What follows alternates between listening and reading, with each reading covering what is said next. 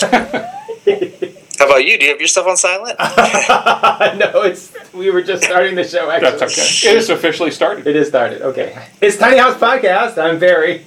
I'm Michelle. And this is @MarkGrimes on Twitter. I'm going to do that from now on. And today we have, as our guest, this is really rocking, kind of clunky show this morning with our start. We have Eli Spevak here in Portland, Oregon, not in the studio with us today, but you are in Oregon, right, still? Yes, I'm in Portland, Northeast Portland. Awesome, yeah. And Eli has been someone that I've kind of followed tangentially through his work. He, I may get this wrong, Eli, but from what I understand about you, you're a big sustainability person. You constructed a lot of community housing projects, and you are somewhat involved in the tiny house movement. Is that right? Yes, I did affordable housing development for about 10 years in Portland and went off on my own developing small communities of homes. Loved building smaller and smaller as a way to get some affordability market rate without public subsidies, which can kill a lot of brain cells. And to do that, I built some accessory dwelling units. I built some detached bedrooms. I've got 2 tiny homes on wheels. I've got 2 side yard sheds right now.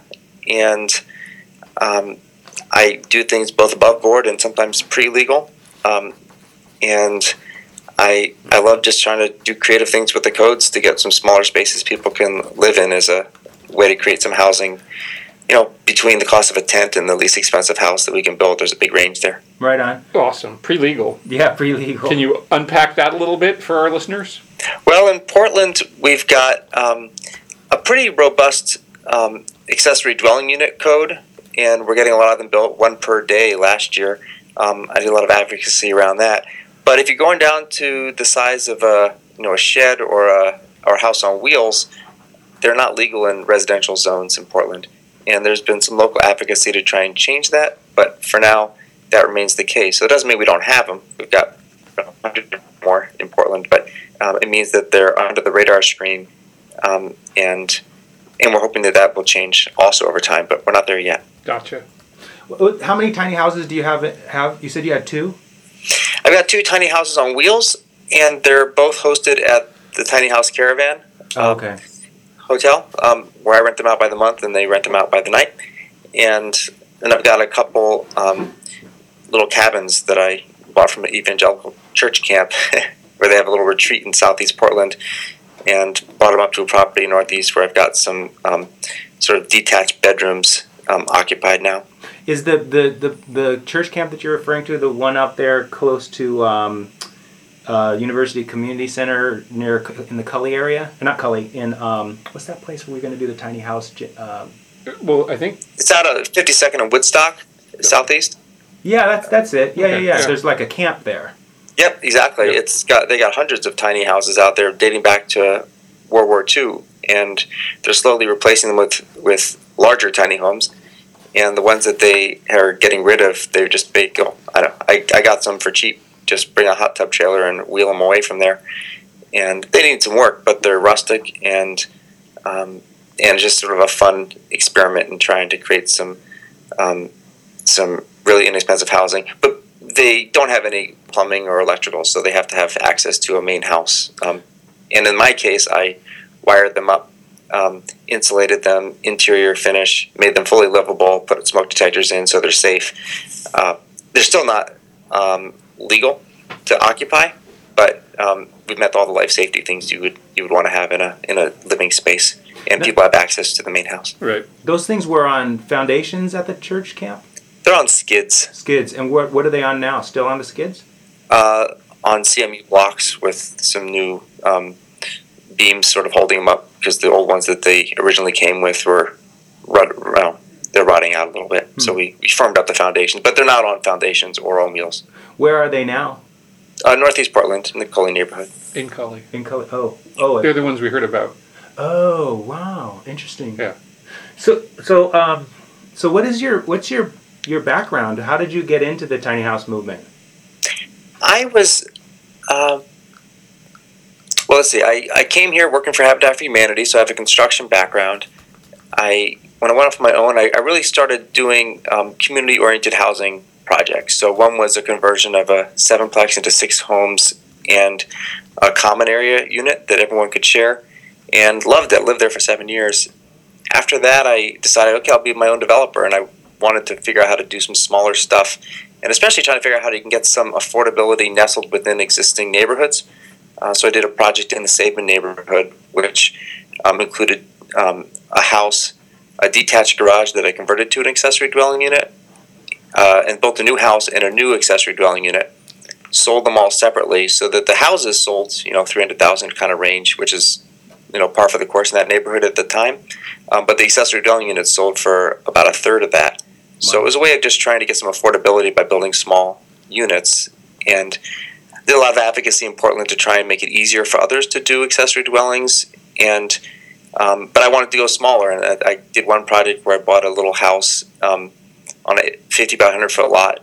Towards the house is really 60 feet back from the street, and it would be a classic tear down. But instead, I built with my crew 2 12 by 14 foot detached bedrooms, each of those with bathrooms, as yet another way to try and get some affordability, sort of like a detached bedroom group house that gives people the autonomy of having their own 4 walls, but the opportunity for community in the common spaces. Yeah. And I've kept, twisting around different models, but all the projects I do have relatively small homes, some very small homes, and some maybe creative use of the land use rules, and some shared common spaces, interior and exterior. Because if you live in a small space, sometimes it's nice to have larger space to get out to.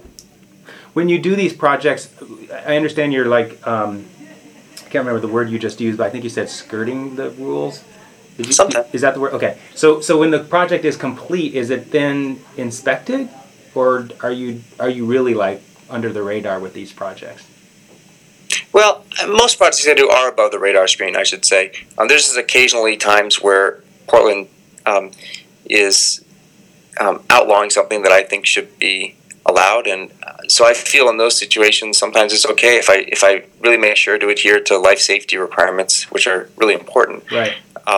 Then I'm not the only person doing this. I mean, then I might be okay doing a project that's not going to get inspected. Then it's really me making sure that the project done safely. There obviously can be abuse of that. Right. And I'm not out there supporting regulations that allow someone to put 6 dead RVs in a backyard and renting them out. Right. But I think that there's great examples. I worked with early on. I did some biking tours, including with Lynn Menard, who's gone on to do some great stuff of tiny houses in Portland. And we just said, we're going to let people see what these things look like, get them inspired, whether or not they're above board. And sometimes that's the way change happens, is you show things off that aren't quite legal yet, and people get excited about it, and they figure out how to make it legal. Absolutely. Speaking of that, very recently, was it last week or the week before, you were invited to a discussion forum here in Portland about the housing crisis and sort of brainstorming various options with the leaders in this community. And can you tell us about that process? I read the article. I was really interested in your involvement in that. Can you give us kind of your aha moment during that process? Yeah, well, Portland is amidst a housing crisis, and people are just getting outbid for basic shelter. There's a lot of people keep coming to town, and we haven't built very much. And largely, it's people it's small households. 1 and 2 person households are by far, whether it's young people or people downsizing. It's a growing demographic. So I'm involved in a couple processes that Portland's going through to try and create more affordable housing. And one of those is the residential infill project, which is probably a 16-month process to update the single-family zoning code in Portland. And one of the ideas on there is to allow, not just one accessory dwelling unit, but perhaps a second one under certain situations. Other ideas are allowed internal conversions of existing homes, allowing a density bonus for smaller homes. There's several ideas percolating that would be a way that a builder could get more front doors on what otherwise would be a single-family lot, and the homes behind those front doors could be smaller. So that's one process. Another process Portland's already hitting City Council with is to update the zoning in the city and the zoning map. And there's some chances to maybe zone some more portions of the city as multi-dwelling zones. We have a lot of the city covered with yellow on our map, which means single-family zoning. And in those areas, you're unlikely to get small units. So those are a couple processes that are going through right now. The mayor's office has indicated that they would like to create a legal path for tiny homes on wheels. I mean, a year ago, we had a string of 2 or 3 meetings with the mayor's office, but it hasn't happened yet. And I'm not sure that it's risen up to the political priority that I wish it did. So that's another possibility. If you go back to World War II in Portland, when we had our last real housing crisis, because of people coming to work on the ships, the city just threw away the books, basically. That's why they allowed internal conversions of houses, new kitchens all over the place. That's why you see in like Lad's Edition multiple mailboxes on front doors, because a lot of homes were made into multiple tiny homes, effectively, and they were grandfathered in, so they remain in place today. Wow. Is a lot of that because of the city and issues of taxation, that they don't want smaller homes because it means less revenue for them? Or some of that? I don't think it's a revenue issue. I think it's once most of the city, or a lot of the city area got zoned for single family after World War II, as did cities across the country. People love that single family zoning. They cling to it. And I think it's more a neighbor demand to keep these neighborhoods looking and feeling like single family neighborhoods. And I support that. I think that our neighborhoods have a great look and feel, but I think we need to allow it to look like a single family neighborhood, but actually have discrete density slipped into it, which could be in the form of tiny houses, accessory dwelling units that look like the same sort of form and massing of a garage, but you've really got someone living in there instead of a car. And that's where the opportunity is, I think, is to allow smaller units within our neighborhoods so they still have the great look and feel of neighborhoods that we enjoy today. And maybe legalize some of the housing forms that were built before World War II, like this courtyard plexes, duplexes, trides, quads. So people love that stuff. I do. World War II. And there's much less zoning to support that type of housing now than there was back then. Are you still there? Yeah. Okay. So I want to go back to ask you, before you worked at Habitat for Humanity, what is it about you that had you go in this line of thinking as opposed to becoming just a regular commercial builder? Well, before Habitat for Humanity, I was doing physics undergrad, so I sort of departed from that because I wanted to have something more tactile and not be stuck in a laboratory with optical equipment and getting pale over the years, as many grad students did in my line of work. But I came at it. I grew up in a household in Washington, D.C., where energy efficiency, we were first in the neighborhood to have solar panels, was really important. Wow. And one of my drivers for looking at small homes is the environmental benefits of it. And you may have talked already with Oregon Department of Environmental Quality. Jordan Palmieri has done some sort of nationally leading research showing the environmental benefits of smaller homes. And that's been a motivator to me. We've got an amazing tripling of the amount of square footage per person over a 50-year period that we expect as in our housing, and that comes with it a big climate cost. So I'm looking at ways to smaller homes for environmental reasons, in addition to affordable housing reasons. Do you, by any chance, know Les Walker? I do not. I know his name, but I've not met him. Oh, wow. We had him as a guest, and it was a fascinating conversation we had, actually, the week before last week maybe, it aired. When it hit the air, yeah. Yeah. And I don't live in a tiny house now. I live in a half of a duplex on a development I did. But for 7 years I lived in group housing for many years in Portland. And then for 7 years lived in a 600 square foot unit where I ended up being with my wife and our first child. And I like living in a small place that you can clean up in the length of a CD, and and when things come into the house, you have to make sure you got something ready to go out of the house. Right. Especially in those years of starting a family when things tend to come in a lot. I love that yardstick, clean up in the length of a CD. Of a CD, exactly. I can't do it. We can't do it anymore, thanks to having 2 kids and a larger house. Right. My tiny house has been featured actually twice on Oregon Live, and then once in the Home and Garden section pretty recently. Uh-huh. One of the things that I was really surprised by initially, and less surprised the second time, was the cynics, the critics, and how people that truly don't understand the tiny house movement or the goals therein, just personally and publicly attacking. And what do you say to the cynics? What is it you're hearing that you think is our biggest, shall we say, challenge to overcome? Is it public perception? Is it governmental regulations? Are they just slow to pick up the ball? What do you think is our biggest? What do you say to the cynics? Well, what are they What part of it are they attacking? Because maybe I haven't heard that directly.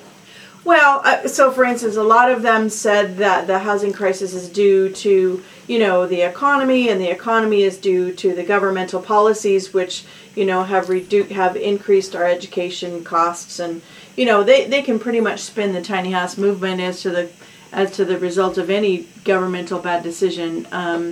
But they're also talking about, I don't want people in crappy little tiny houses parked in my back alley in my neighborhood.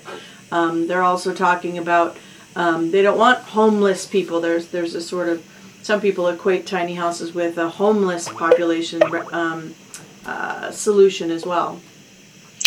Well, I think that there is a long-standing history in the United States of what you might call exclusionary zoning, where people in a neighborhood who want the neighborhood to be just like it is and of a certain, socioeconomic level to resist types of housing that might allow people with lower means to live there.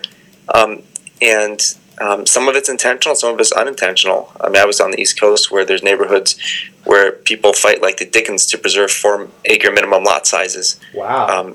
And they even fighting sewer lines to go through their neighbor to be installed, because they know once the sewer line's in, then they won't be able to justify the 4-acre minimum anymore for drain fields.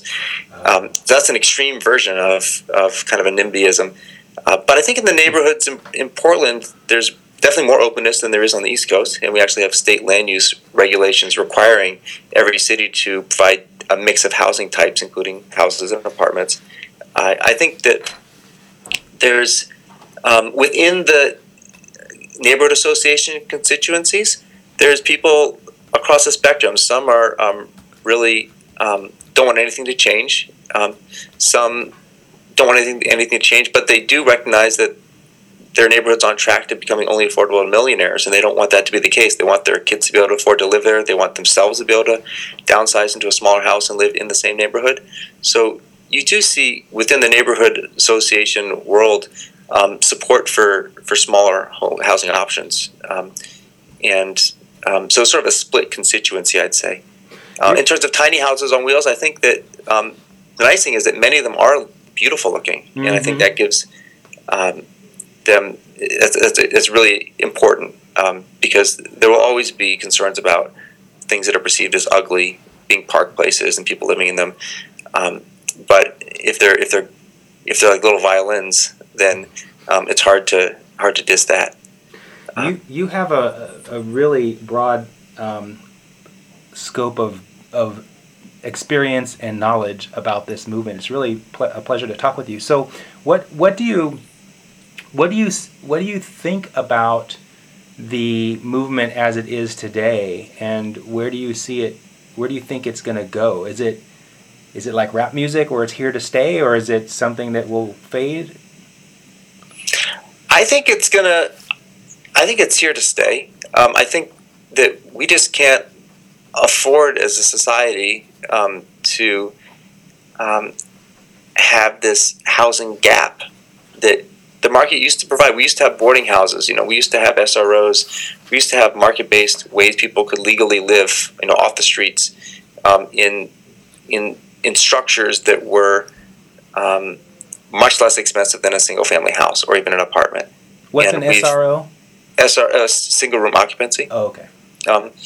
And we've got this housing gap where there's just nothing you can live in between a tent and a $100,000 house, and there's a lot of people who are oftentimes working regular jobs who can't afford to make that gap. And then affordable subsidized housing, which I strongly believe in, is unfortunately like winning a lottery ticket. I mean, there's not very many units out there. It takes a lot of money to subsidize a single unit. Yeah. So I think there's a big opening for, that's when I'm talking about the pre-legal. People are doing it anyway. People are doubling up in houses. People are living in school buses and things that really aren't very safe. And I think that at some point the government regulations need to say, this is a safe place to live. Let's make that legal to live in. Right. I did a lot of work early on with Dignity Village in Northeast Portland. Oh, yeah. For the first couple of years that they were getting started. And that's a great example of it. I mean, folks just said, we're tired of being on the streets. We're industrious. We're willing to take the steps to organize as a community. And when necessary, tell people they break the rules, they got to leave, even though residents know exactly what that means. It's putting someone back on the street. And built a community of some of the most innovative tiny houses you're likely to see. Wow. So I think it's a great model. I think that there is... it's really important with the model to have the conversation live with organizations like Central City Concern or maybe Join, or organizations that work with people who are right on the edge of homelessness or already homeless, because that's where I think we could really use as people most desperately in need of housing. I also love the work of people who are doing tiny homes out of concern for the environment, simple living, people who are doing it for all those great reasons as well. But they're not necessarily going to be the most compelling advocates to change the rules, because a lot of times folks in that situation do have other housing choices. And I love that they're taking the lead on building this movement. But I think that some of the people who could benefit most from the movement are people who don't have any other choices in where they sleep.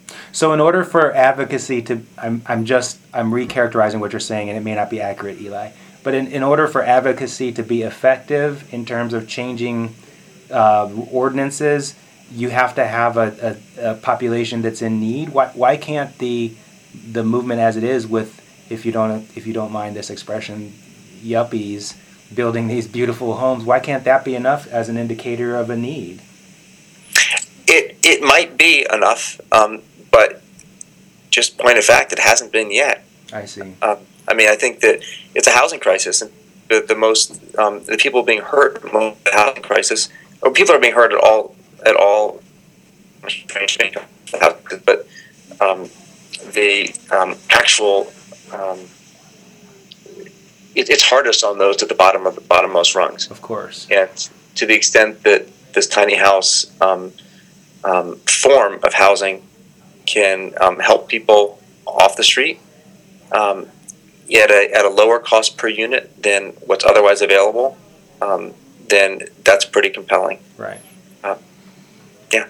Are you, so again, pretty recently in the past few weeks, there's been some, what I perceive to be, correct me if I'm wrong, sort of conflicting legislation. So there's a new sort of dictum coming out of the state of California, wherein they're saying, look, unless your tiny house is REVA certified, inspected, licensed, built by a REVA certified person, if you get caught transporting one or selling one without REVA certification, there'll be fines. What they're trying to do is really, really emphasize the safety and the inspection and the permits and the fines associated with tiny houses. Washington State is really starting to classify tiny houses. They're telling the tiny house builders that are not REVA certified sort of a shot across the bow. You need to be certified in some level, and they're starting to push back a little bit on these more creative builders like our friend Abe Zimmerman at Zilvardo's. And at the same time, HUD on the other end of the country is also saying, oh, by the way, we're now putting together some legislation that says RVs cannot and will not ever be considered permanent domiciles. Wow. The code to build them was never meant as a permanent domicile. So almost seems to be conflicting legislation. It's a little confusing, and I have to say a little discouraging for those of us in the tiny house movement. Are you familiar with those new, relatively new developments? Have I got my information wrong, and what's your response? I'm not as familiar as you are with that stuff, so I'm going to trust your information on it. I think it's mostly around life and safety issues, and I think that I'm pretty sympathetic to life safety requirements. I think it's good to have those in place to avoid abuses. However, I think that the life safety expectations that we embody in our codes, even for single-family homes, have gotten a bit out of hand when you compare that against the life safety problems of not having a house at all. So I'm kind of in favor of some more flexibility in. I think we have to have basic life safety standards. Smoke detectors, handrails, no drops, insulation so the place doesn't get frigid, and access to hot and cold water. Basic things like that are still way better than 2/3 of the world in terms of accommodations. And if we do that, then I think. If we had plenty of money for housing, then I'd say, yeah, let's increase the standards beyond that. But we don't, which is a sad fact. And while people are living on the streets as an alternative to having what would be a pretty decent place to live, I think we should give them that option. So I understand and I support the having some standards for tiny homes. I think one of the advantages of the RV standard, I don't know that very very well. But if some of those standards and certifications allow financing for them, that can make a big difference also. But I think that, I guess I'm saying I'm supportive of standards like that. I think that HUD's perspective, if they're saying these cannot be deemed long-term housing, I think that's one of those optimistic statements. Dignity Village was never intended for long-term housing. But the truth is, if society, based on some factors beyond the city of Portland's control, wage rates and all the other kind of economic factors, if there's nowhere you can get to as a next step, then people shouldn't be punished for that. So if there's it's nice to think that anyone who gets into a tiny house can be sort of a stepping stone towards a larger structure, but some people might not want that, and some people might not realistically be able to get the additional income or money it would take to get into a larger house, and I think that's okay.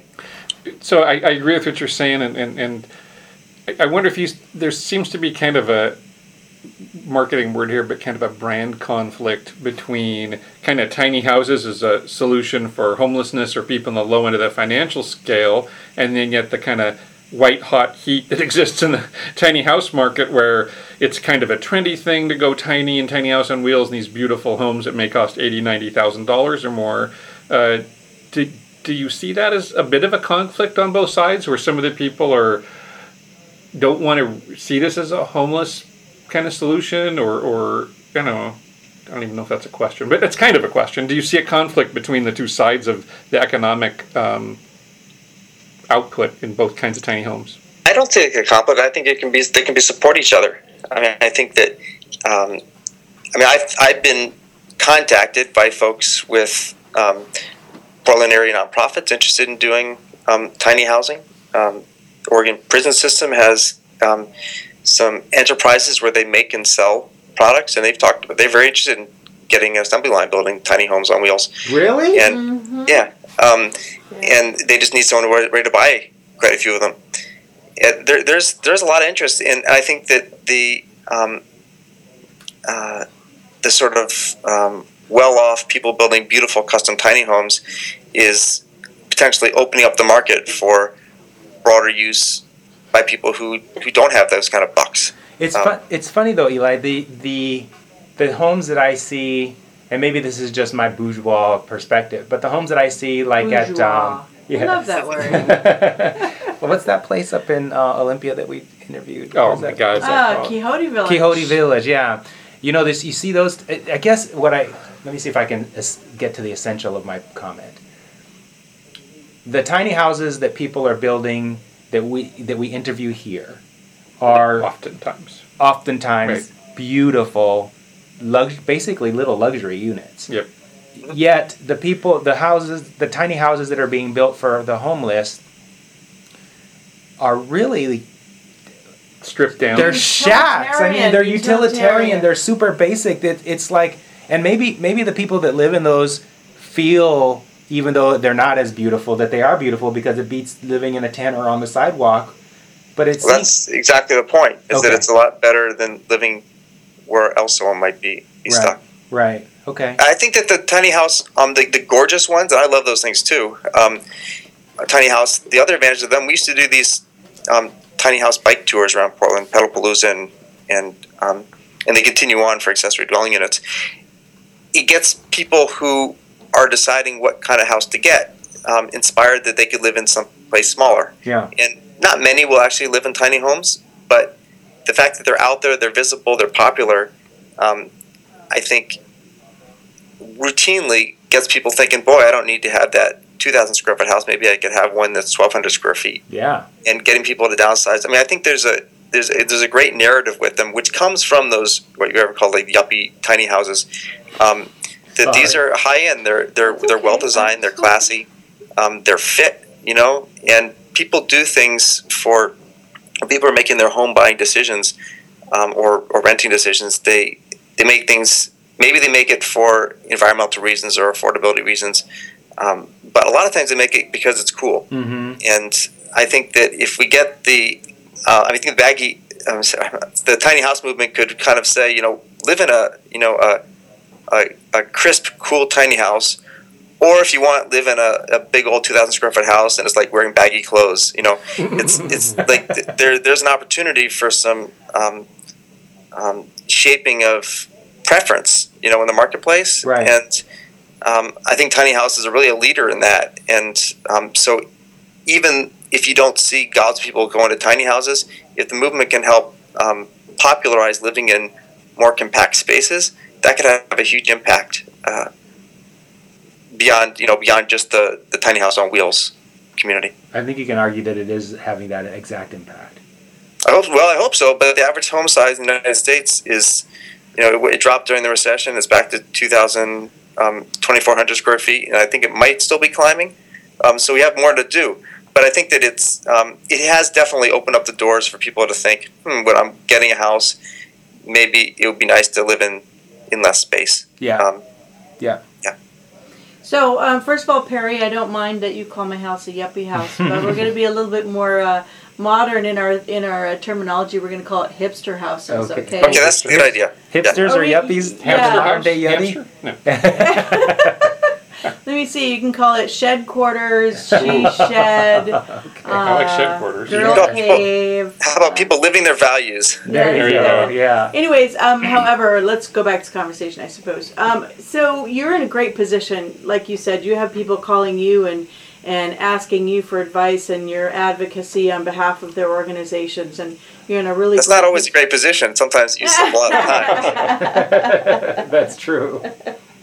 However, my question for you is, I'll be succinct, what advice... Sorry. It's okay. We can embrace my method of questioning.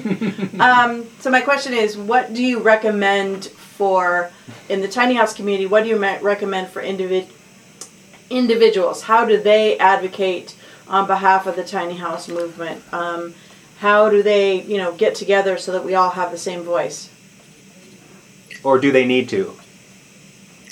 I think tiny house advocates should do more to find common grounds for advocacy with organizations that serve people who don't have much money, and to kind of bridge that economic hurdle, because I think there's obviously huge environmental benefits of tiny homes living on small carbon footprints and mobility of life, but those are not as compelling to electeds as the housing crisis is. Yeah. So I think that kind of alliance would be really helpful for the tiny house community. Do you see that as a natural alliance? I say that with skepticism. Yes, exactly. I think it's not. It's going to take a little work, but I'd say that I'm not sure how much progress, as you were mentioning previously, the tiny house movement has made in terms of creating a legal path for itself. Yeah. And this, but there's massive housing shortages, especially at the lowest income levels nationally and in urban areas. So for tiny houses to be recognized as a solution to that, there needs to be some the case has to be made. The tiny housing is not just for the affluent people who've got $50,000 in their back pocket and they dream of a simple life that they might only do for a year or two. Yeah, it's got to be a model that works. Sure, for them, yes, but also for people who don't have housing choices and are just trying to figure out how to get good night's sleep, and in a safe way. It's got to work for both those folks, and I think the folks who got the $50,000 in the back pocket are going to continue to be frustrated by codes that block the housing type, right? Until they figure out how to create a legal path for them, and part of that is to make sure that this housing type, which some neighbors will resist, is that there's some way that it helps meet public policy goals of providing affordable housing. Right. Otherwise, it's going to be hard to argue with the neighborhoods that don't want anything funny parked in their property. Yeah. Even though they probably already do allow some. There's a proliferation of the number of backyard sheds from Lowe's or Home Depot. Yeah. This can be found sprinkled in neighborhoods rich and poor. Mm-hmm. But letting someone live in one of those things is unlikely, especially in neighborhoods that are well off. So it's not like we don't have all kinds of small structures littering backyards all over the place. Right. But if we're going to try and make the case that some of them should be lived in, then it's going to be important to couple that case with as a way to help address the housing shortage we have. So arguably, Portland is at the epicenter of the tiny house movement. Whereas there's housing crises throughout the United States. Portland really is at the epicenter. It's arguable, but it pretty much is when you look at all the kind of who's who that lives in Portland. Why Portland? Portland's got a nice history of being early adopters for stuff. We're kind of proud of it, I think, and we're kind of a city where we don't. If we're thinking of a new idea, we don't necessarily look around to see if someone's done it first. We just go for it. We have, as other cities do, a complaint-driven zoning process. So if you're on good terms with your neighbors, you're unlikely to get a complaint, and you can do things that the code doesn't necessarily allow. That happens not just with tiny houses, but with poultry and all kinds of other goats and stuff. Things that may not be technically following the rules, but neighbors think is kind of cool and aren't complaining about it. And Portland's also kind of a West Coast city where people like their own four walls. There's lots of compact housing options where things are all together, like homes divided into multiple units, things like that. You also see those in Portland, but like in Seattle, apartments are all those took off as tiny little dwellings.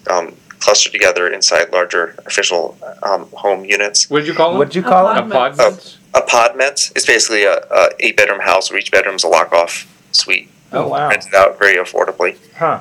Remember And there Rachel was Guinness was neighborhood talking about pushback that? against those things, but it's an attached housing form. Got it. And Portland has some versions of that, but I don't know. There's sort of a frontier mentality out here. As I said, I grew up in Washington, D.C., where I grew up in row houses. Out here, people kind of like to have their own four walls, and tiny houses fit that. For sure. So anyway, those are some of the reasons. But Portland is not necessarily the leader in supporting tiny houses for the lowest income residents. I mean, Eugene's done some great codes lately to allow in a backyard up to one per lot. I don't remember what they're called, but they're basically a structure on skids that's habitable, as long as you don't charge rent. Same provisions allowed for churches. In their parking lots, they have up to 6 of these structures. They can legally be occupied. But no rent. But no rent?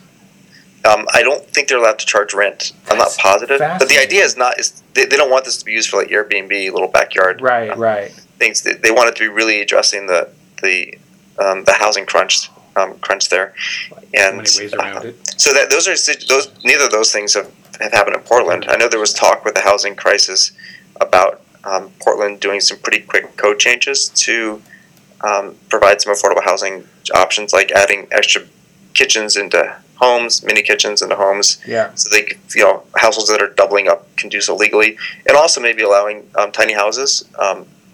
And there's some other code changes, and it didn't seem to go anywhere. That's what I thought. So we're not always the leader we like to think we are. We're good at navel gazing also.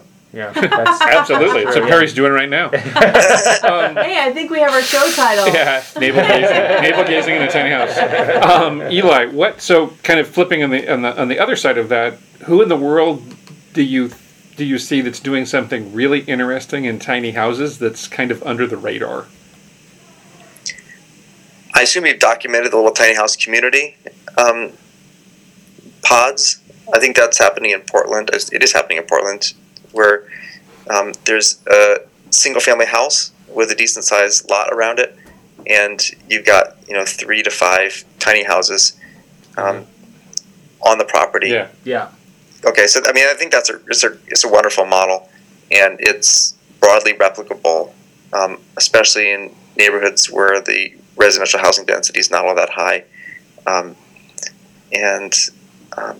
Trying to think, you caught me on this. I was trying to think of something else, but that's the first thing that comes to mind. Yeah, no, that's a good one. Do you want to say what you were thinking? Oh no, that was the end of what I was thinking. Okay.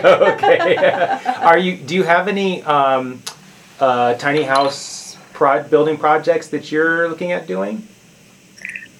I don't right now. I've got these 2 little cabins, which is just sort of a fun side project. Yeah. And I would like to do more of that.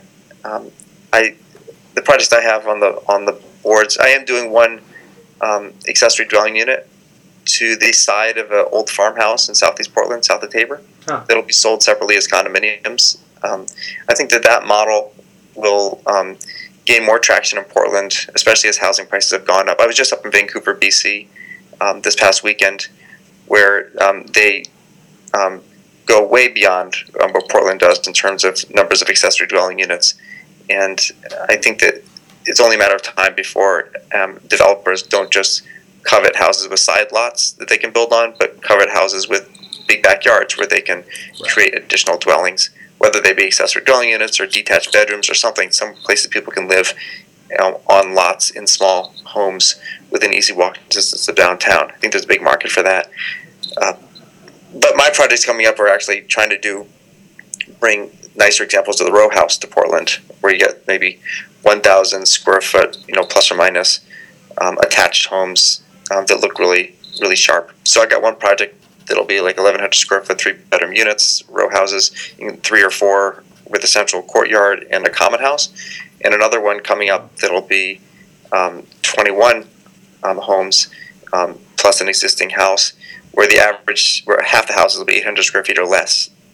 Where are those 2 projects? They're both in the Colleen neighborhood. I've got some information on my website, orangesplot.net, for upcoming projects. Oh, that's perfect, because I just wanted to ask. Yeah, so that's Orange but those are what attempts to try and get some affordable, in these cases, for sale housing, although I love rental stuff too, options out there that are kind of a counterpoint to what the market's building. Typically, 2,500 square foot, large single-family detached homes. Yeah. Just trying to show that other models can work well. Very cool. Those are both sound like fantastic projects, Yeah. and especially that they're happening in Portland. Yeah. But Eli, what is Orange Splot? Can you kind of share with listeners how that story came to be for that brand name? Sure. It's if anyone's got kids out there, it's a great book by Daniel Pinkwater called The Big Orange Splot, and Never heard it was one of my favorite books as a kid. It's basically about a guy, Mr. Plumbean, who has a seagull drops a can of orange paint on his house, and his neighbors all who get on his case about cleaning it up because all the houses on the street look the same. And he instead goes and paints his house outlandish colors and plants baobab trees in the front and puts a hammock up and an alligator, and decides to make the house as an expression of his dreams. Right. And That's awesome. That is awesome. yeah, when his neighbors they pull him outside and said, "Hey, bud, we got to talk. Have some lemonade at night." And the neighbor, instead of talking Mr. Plumbean down, the neighbor turns his house into a ship, and it rolls on that way as each house on the street becomes a reflection of the person's dream. So I highly recommend it. Wow. It'll take you 5 minutes to read it. Wow. And that was the reason I picked my company name. Show Hey, notes. listeners, the first person to tweet at us with the word orange splot in your tweet will send you a copy of the book. Where's he going to tweet to? Yay. Just $4 tweet using orange. Not going to pay your $4? bracket. Well, I got a tiny budget, so yeah, just tweet anything. Just tweet with # orange splot. How will we know that they've tweeted? We'll look. It's Where are we searchable we don't on have a- Twitter. You can We don't- find it.